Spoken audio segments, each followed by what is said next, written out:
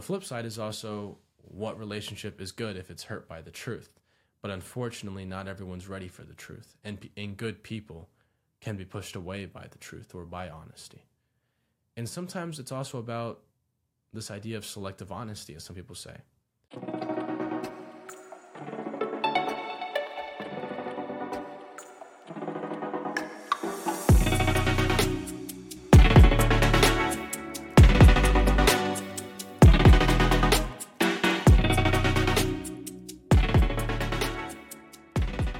Welcome, everyone, to today's episode on the Isaac Velez Show.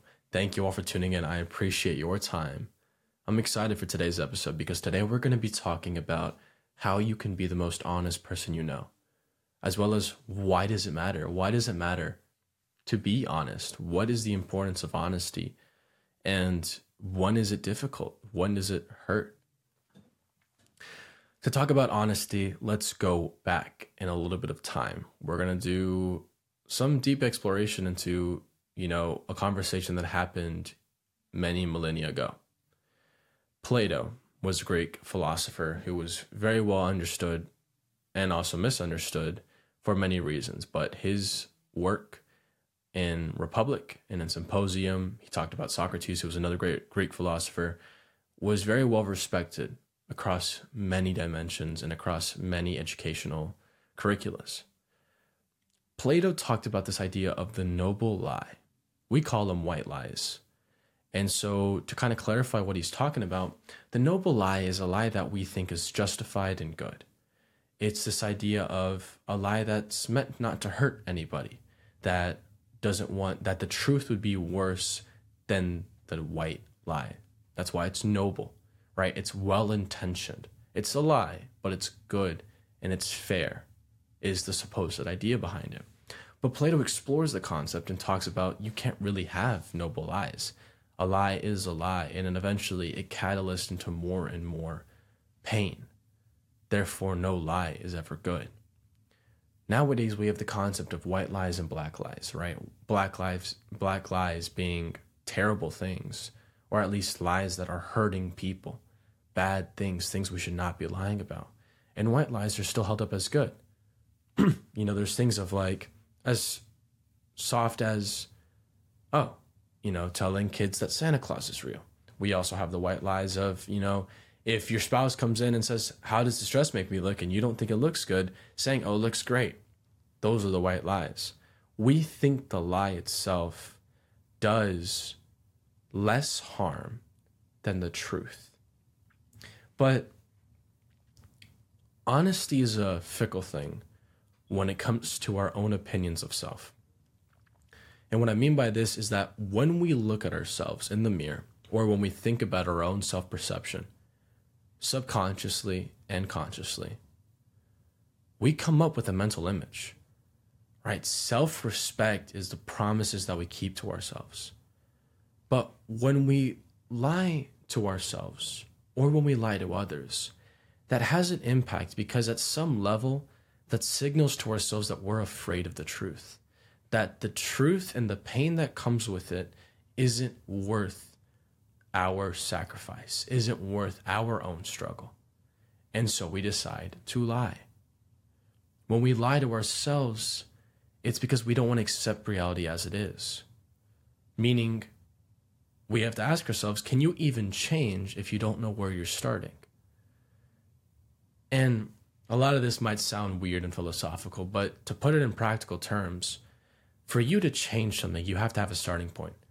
If you want to lose 20% of your weight, you have to ask yourself, what is your starting weight? What's 20% of what? You can't start losing 20% of an unknown quantity if you don't know the unknown quantity.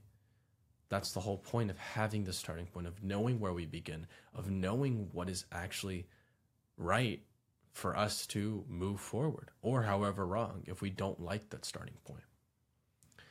When we choose to be honest with ourselves, we're also on this point of understanding, hey, we keep our promises to ourselves. We tell ourselves the truth no matter how hard. We value the integrity of the truth above feelings, above temporary pain.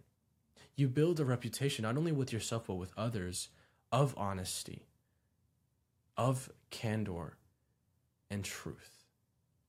And so when we look at the scope of how honesty applies, your opinion elevates of yourself, your self-opinion, because you recognize that the more and more you're willing to tell the truth to yourself and others, the more and more you realize that no situation or circumstance can change the fact that the truth matters, that saying what is real and honest allows you to create a real fabrication of the truth, of your own truth.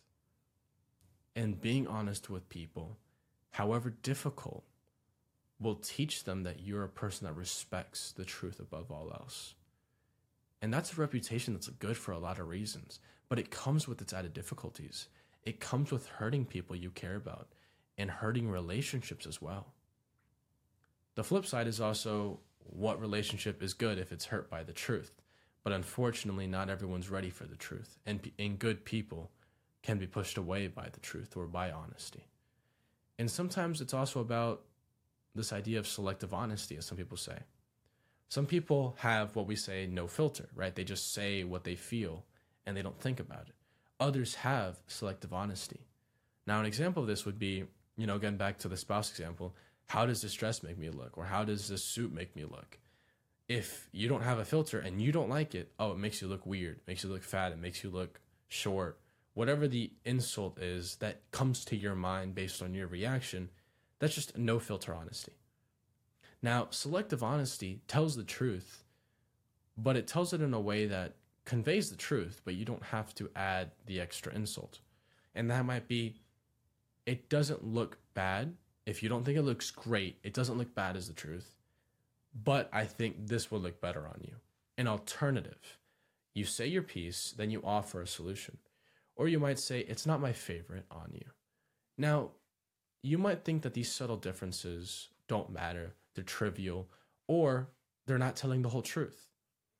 But selective honesty is a form of making sure that you protect the people you care about, but also make sure that you do what is right on a principle base.